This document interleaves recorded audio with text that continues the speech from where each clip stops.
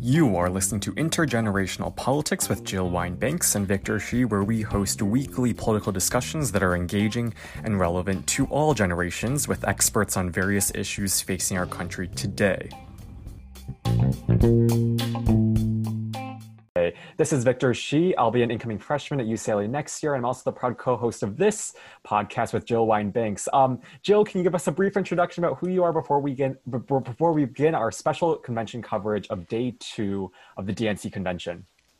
I can. It requires taking off my new mask, though, which everyone should own, saying vote. While my new mask saying Biden-Harris is on its way. I'm Jill Wine-Banks. I was a Watergate prosecutor, general counsel of the Army under Carter, and Deputy Attorney General of Illinois under Attorney General Neil Hartigan.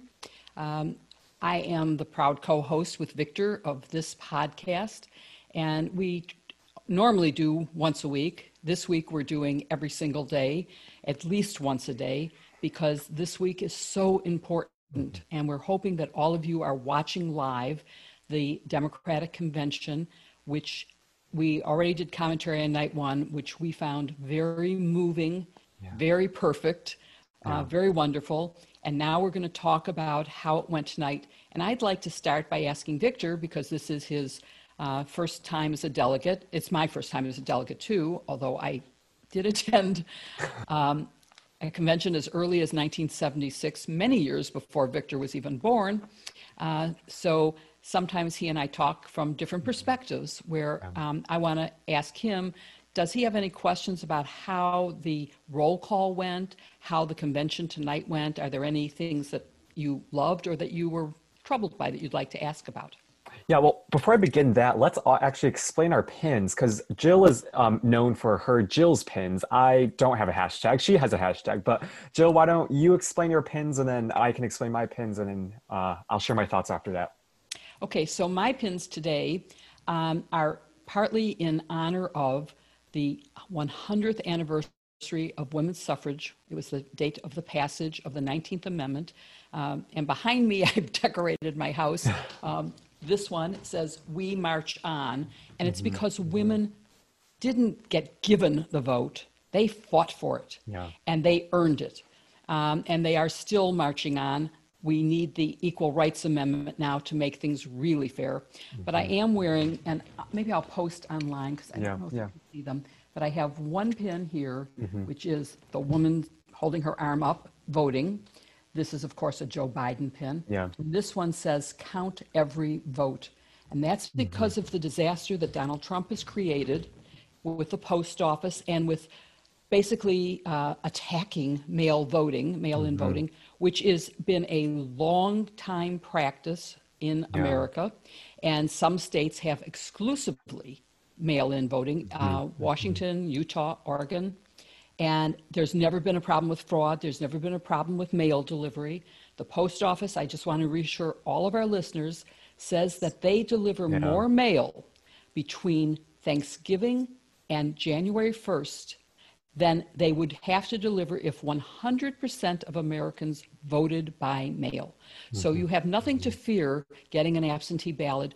You don't have to risk your life. There are other ways to vote safely. You can go to the polls.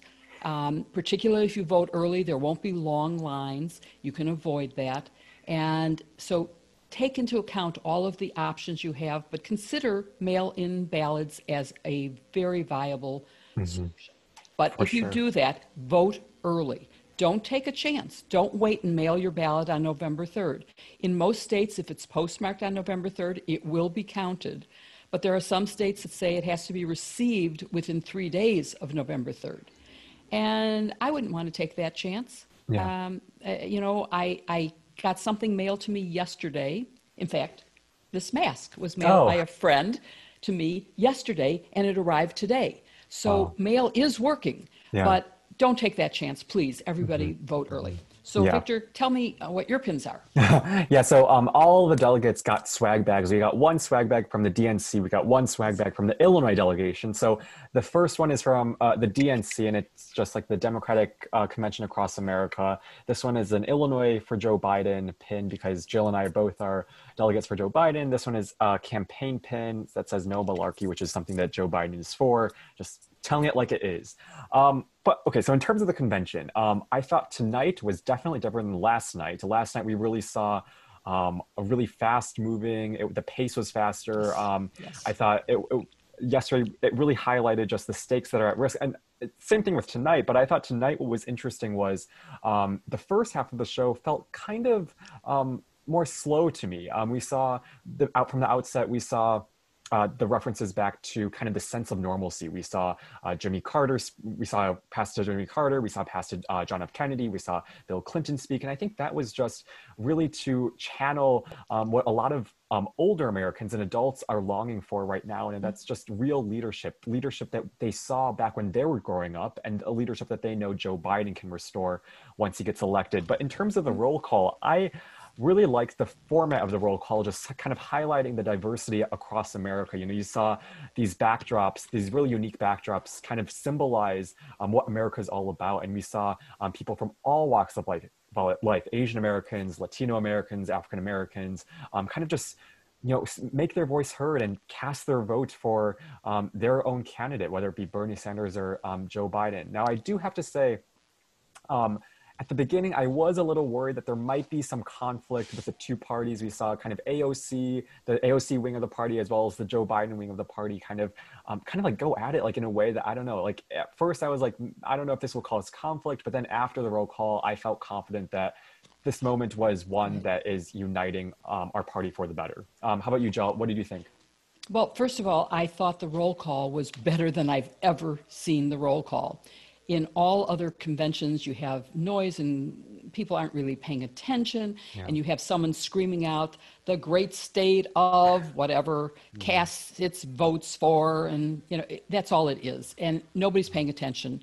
This time I really focused on the message that was delivered about what was important in that state, and the fact, I mean, as you watch the votes mount up and Biden had an overwhelming support, it became obvious. It was a little strange when they said Delaware passes. They didn't explain. And of course, normally the state that is the home of the presidential candidate is the state that is selected to put that candidate over the limit that's required. So normally when it got into the 2000s, you'd be thinking Delaware would be it, but they chose to let Delaware be the last state to cast its ballots. So in a way that also put him over. There is also very often there is a motion to make it by acclamation so that any other candidate who gathered delegates, as happened here, there were only two, but sometimes there's even more, that someone from the Biden from the Sanders campaign would move to make it by acclamation, and all the votes would be channeled to the presidential nominee. And that didn't happen, so I was a little disappointed that that didn't happen.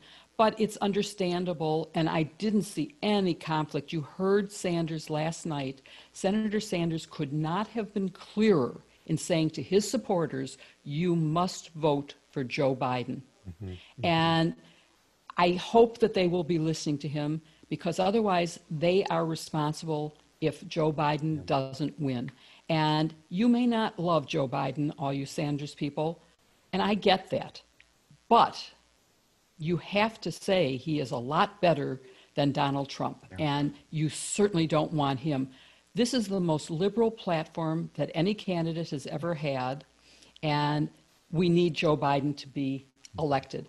I found tonight, you're right, the pacing was completely different. Last night was wonderful and invigorating, and it created a lot of excitement and enthusiasm. And tonight was much more serious. Last night was really sort of anti-Trump. Tonight was, here's Joe Biden and why we love Joe Biden. But it really, I felt it was very successful. I was tearing up so often. I cannot even tell you. I teared up Yeah. last night during the Pledge of Allegiance and the national anthem and a couple of other times. But for me, JFK, whose daughter Carolyn and his grandson, who of course he never met because Carolyn was, in single digits. I don't remember her exact age, but she was a little girl when he died. Yeah. And her son, who spoke beautifully about ask not what your country can do for you, ask what you can do for your country. Right. And that was a famous line from the first inauguration, from the only inauguration of John Kennedy. He was my first presidential candidate that I campaigned for. God. I was too young to vote, but I had just started college and I was still 17. And I was part of the Young Democrats and actually got to meet him when he came to visit the University of Illinois downstate. Wow. And he was a very charismatic character. And for all of you people who are my age and who remember the era of Camelot, you will love the new Randy Rainbow song, which I have tweeted, but I think Victor and I will post again. To the tune of Camelot. And also Lauren Mayer, who does similar songs, did one called Kamala to the tune of Camelot. And both are wonderful, but there's a third one, which is Maya Angelou reading one of her poems with Kamala Harris dancing and smiling. And it's a really moving thing. But anyway, I was moved tonight as well. I cried a lot. I mean, I really felt like, wow, there were so many people who spoke who moved me.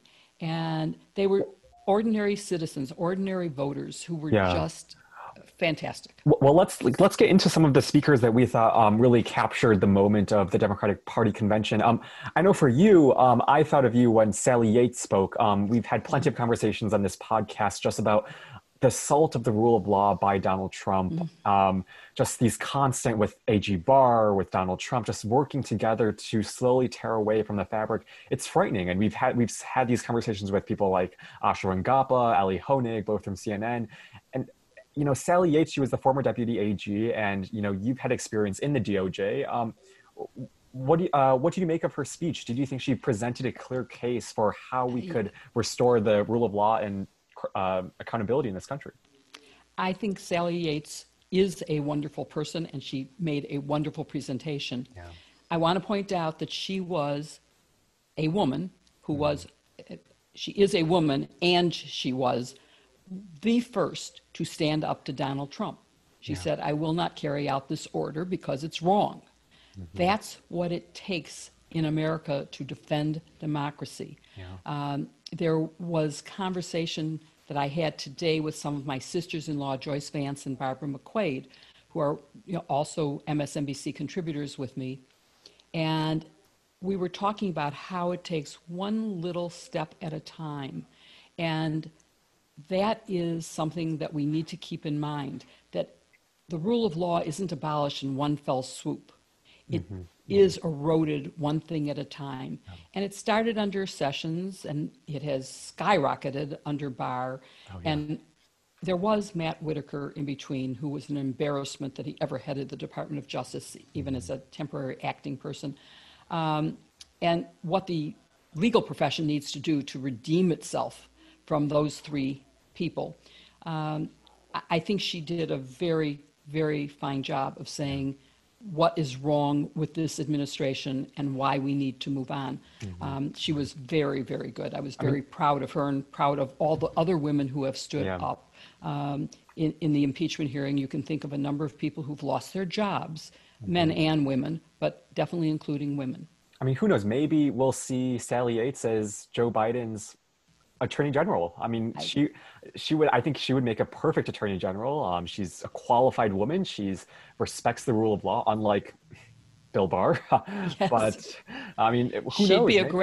She'd be a great attorney general. So would Amy Klobuchar. So would Amy Klobuchar. So there's and so would have the new vice presidential nominee. Who became the nominee. I guess she's officially accepting tomorrow, but we know she'll be it. So I think that all of the primary opponents of Joe Biden with maybe one or two exceptions, would make a fabulous cabinet. Every single one of them could serve in this government, and we would drain the swamp that Donald Trump has created, even though Yeah, he said he literally. was going to.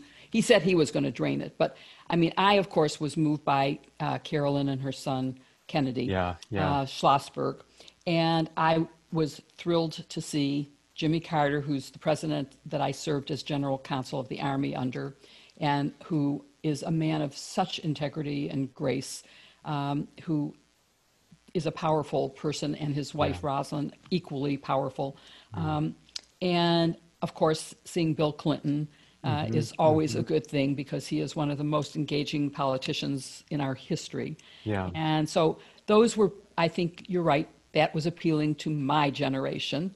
AOC, unfortunately, was appealing to yours, but even as she nominated Sanders, if you listen to what she said, it's clear that she is supporting Biden and his, his policies are so close to what Sanders was pushing. Right. They aren't the same. I'm not saying they are, but we have to respect him and respect how far he has accomplished in what the platform reflects.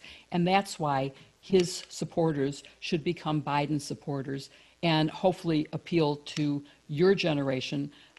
What else could be done to either during the convention or, more importantly, during the months ahead of us? It's not that many months, guys. It's close. In the months ahead, and for those of you who don't know, Victor has taken a job in the Biden campaign, so he's going to be working to make this happen as a ground organizer. So he may be calling you, and wouldn't you be lucky if Victor calls you? So what else could we do? Who would you like to see speak at the convention or as a surrogate on the campaign trail who would make you go, yeah, I'm for that person? Yeah, well, I mean, so Liz Smith, who chaired Pete Buttigieg's campaign as the communications director, she penned this wonderful New York Times or really famous op-ed right after the convention, right after Bernie Sanders dropped out. And it was basically her saying that in order for Biden to win back some of these young supporters, or at least win these young supporters, they have to meet these young people where they are. So really using the likes of like Instagram Live and doing things with famous young singers like Khalid or some of these rappers, and kind of doing these collabs, which, you wouldn't think a politician would do, but it really gets to young people and tells them that, we value your generation. We see that your generation is something unique, and we're going to be doing these events to really motivate the younger people. But in terms of what happened today with this convention, I'm kind of just scrolling through my live tweets because I was just tweeting during the convention. And what I thought was interesting was, so I thought one big theme for today was just leadership. At home, so the first half was at home. We saw that with just the ordinary leaders in each state, as well as locally with Stacey Abrams and some of the state representatives. And then we saw that with our nation's past leaders, with Jimmy Carter, John F. Kennedy, and Bill Clinton. And then during the second half of the convention, after the roll call, we saw the international scene and how Joe Biden could restore America's presence internationally. And I thought that was really striking. We saw John Kerry, who I just think is always such an engaging and compelling speaker. We saw a surprise visit by former Secretary of State Colin Powell, who served, of course, under the Bush administration. But just all of these international leaders coming out and saying, look, what Donald Trump has done hasn't just affected us at home, it's affected us internationally. I thought that was a striking moment. And I think that is a really powerful moment. And plus, we saw this montage of Joe Biden and John McCain's relationship. That relationship was one that was forged not so much because they agreed on policy, but just because their values were the same. And those are the things that we missed so much just with Donald Trump in office. So let me ask you a question, but first let me say, Colin Powell was a young lieutenant colonel when I was general counsel of the Army, and he was an aide to the Secretary of the Army. So I got to see him and know him every day because he was in the Secretary's office and traveled with the Secretary. So I have great respect for him and for what he was saying, which is, I'm a Republican, but we can't elect Donald Trump anymore, which is what many Republicans have come out and said, and basically given permission to Republicans to say, I can be a Republican and say that this president is not representing my values. And I think that's an important thing. Yeah. But you haven't really told me what, you think it's just getting in some entertainment people to talk that will convince your generation? Yeah, I think for just a younger generation, I think just one big motivating factor for getting out to vote and supporting a candidate is just feel like they're seen and feel like they're heard. So, they could include young voices in the campaign, bring some, they do like Instagram live stories where they have conversations one-on-one with professional leaders, but maybe bringing some younger people into the fold and including their voices. Because I think that's the main thing with this campaign. It's just that, for way too long, we've seen kind of elected officials and presidential candidates just represent the main cohort, which is the adult and the older voting population, kind of ignore some of the high school, college, recent college graduate students who, are just craving for this representation in politics. I think that's probably the best way for the campaign to kind of bring young voters into the fold. Voting has always fallen really to, I don't know, over 40s. And I think this election and this time of the Black Lives Matter and the protests is really an important time for young people to say, I have to be part of the process and I have to vote. So I'm hoping that people will be motivated to get out and vote. I thought AOC was phenomenal tonight. She is a great speaker. She's always on fire. Like she really was. And I hope she will become a surrogate for Joe Biden. Oh yeah, for that sure. She won't stop with her nomination of Sanders. He didn't get it. So she has to recognize that if she wants her policies implemented, she has to do it through influence in the Biden administration. And I hope that she will take that seriously and get involved in that. Because she's quite, of all the speakers except for, so let's hope there's not a generational difference on this. Did you love Jill Biden? Oh my! Okay, so before we get into Joe Biden, one of my favorite parts of this convention so far, we saw this yesterday, just Joe Biden leading these discussions with ordinary people. He's sitting in his chair and he has like 4 screens in front of him, and he's just looking at each one of them. Today was about healthcare. We saw Adi Barkan kind of speak about his struggles, and that was one of the moments where I cried. It was so moving. But just how he had these conversations on healthcare, it was an issue that was so deep and personal to him, and you could just feel the empathy that was channeled throughout those conversations. I think that's exactly why we all love Joe Biden. It's because he is this authentic, empathetic person who can just have ordinary conversations and connect with ordinary voters, and I thought that was appealing. But getting to Dr. Joe Biden, what do you think? Oh my God, she's phenomenal. What a person, what an intellect, what a great first lady we would have. Can you imagine how much she will accomplish? Oh yeah. She will be the equivalent of Michelle Obama in being a beloved figure. In the same way she united and saved the Biden family, she will save America. She is wonderful. I had the privilege of hearing her as the keynote speaker for Jan Schakowsky, who we had on the show today. Right? That was released today. Jan Schakowsky has an annual Women's Power Lunch. And the keynote speaker this year was Jill Biden. She just blew away the audience.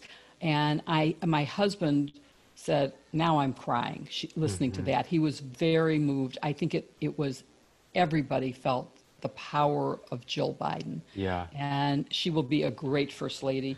Love her. Loved her speech. Thought everything about it was perfect. And the introduction to her, little video about her life, was quite remarkable and wonderful. So we're very lucky to have that couple. They are terrific.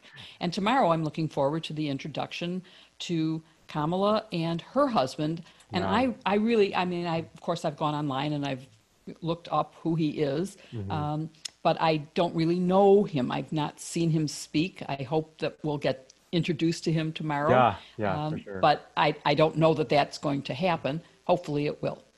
Yeah, I mean, for Dr. Joe Biden, agree with everything you said. Just the intro to her, she's just this likable person. But what I thought was extremely, extremely effective was filming it in the classroom. Yeah. She's this teacher, and we all know how, we've all had that one teacher who has affected our lives in tremendous ways. And for her as a teacher to be in this empty classroom is so wrenching for so many parents, teachers, and students just wanting to go back there. And but then again, I think that just reflects Donald Trump's mishandling of this coronavirus pandemic, and that's why she has to be in that empty classroom. But it was such a powerful moment to see her and just alone in this empty classroom, and she could be with kids and be enjoying, teaching young children in English, right? But well, she now teaches college. now she teaches college, yeah. But what was interesting to me is, especially because today, the University of South Carolina, which was one of the first to open, had to close, 2 days, 2 weeks? How long have they been opened? I think Notre Dame also did that. Yeah. Oh, Notre Dame also? Yeah, Notre Dame and South Carolina, I think. And South Carolina are because they've come down with so many COVID cases. Yeah. And I'm hoping you're going to rethink about going off to UCLA.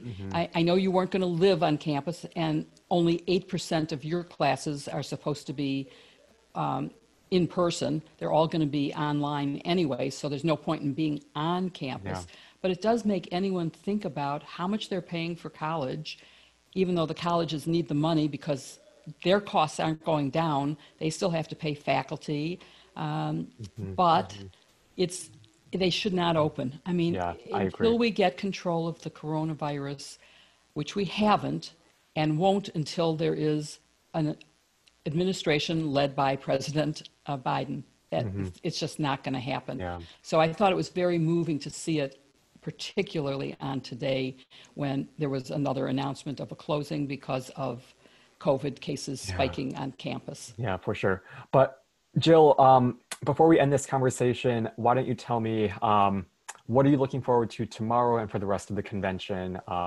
Give us your thoughts, and then we can the two big things, of course, are the speech by Kamala tomorrow and the speech by Joe on Thursday. And those are important things. I still, in terms of what I'm looking forward to, it's not that I'm looking forward, it's things that I am anticipating, is that Donald Trump will continue to be a misogynist, racist person who will continue to attack. And I already pointed to the We March symbol. But we still need the ERA, and I'm looking forward to some efforts that might be made in a new administration to bring about the protections that women need because we still aren't being treated equally.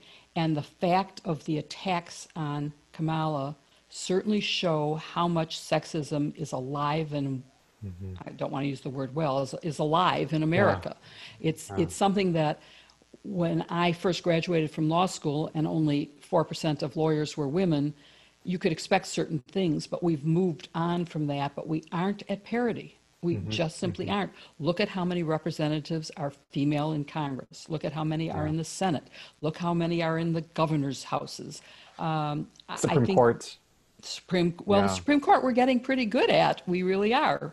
Just like Ruth Bader Ginsburg said, she said, something, I don't know, I don't remember the quote, but it was like, I will not settle until there are like 9 women on the bench, because. Well, so I want, actually, you asked a question, which I'm sorry, I'm going to open up my for sure my phone, because a friend sent me the most wonderful article. It's a tweet, which I have retweeted. So if you follow me, you can find it. But it's from Lynn Shearer, and it says, #Susan B. Anthony speaks. Letter obtained exclusively by Ellen Goodman, and myself reveals reaction to Susan B. Anthony pardon. This is the ridiculous statement that Donald Trump has released, that he will pardon her for her crime.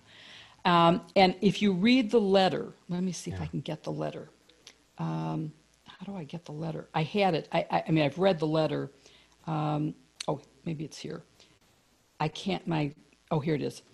It is so, first of all, let me just tell everybody that something I know from Watergate. President Ford pardoned Richard Nixon prospectively for any crimes that he might be indicted for, any that he had committed up to that point. And it pretty much cost him the election when he ran for his own election, because people were very angry about him doing that. But the very touching part was I was on a panel with the young lawyer who had to deliver the pardon offer to San Clemente, where Richard Nixon was. And what he had to tell him was, if you accept this pardon, you will be admitting your guilt. It is an acceptance of guilt. So, of course, the minute I saw his pardon, I went, well, she will never accept it. Yeah. Of course, she's been dead for, 100 years, but she would never accept it. No. Not only because he's a misogynistic, word I can't say, grabbing man who has attacked many women, but because she did nothing but vote while being female. So this letter, which is from the co-hosts of She Votes, which is another podcast. Yeah. And it's from Mount Hope Cemetery in Rochester, New York, where she is buried. And it says, "Dear Mr. Trump, I was tickled to hear through my sources in the modern world that you have issued a pardon for my conviction in 1873 for the crime of voting while female. The only thing that saves this pathetic stunt from being totally laughable is the sweet irony that you, a singularly scandalous Republican president, seek to excuse the outrage of an earlier scandal-ridden Republican administration with the stroke of a Sharpie." It goes on and gets better and better. So I suggest that everyone, I'll retweet it again as soon as we finish this show, and we'll try to put it on our website. It gets totally funny. Honestly, Mr. Trump, can't you get anything right? I do not want and do not accept a pardon from the hand of the man who grabbed my spiritual offspring by the word I can't say, whatever that is. Of course, 100 years ago, no one knew that word.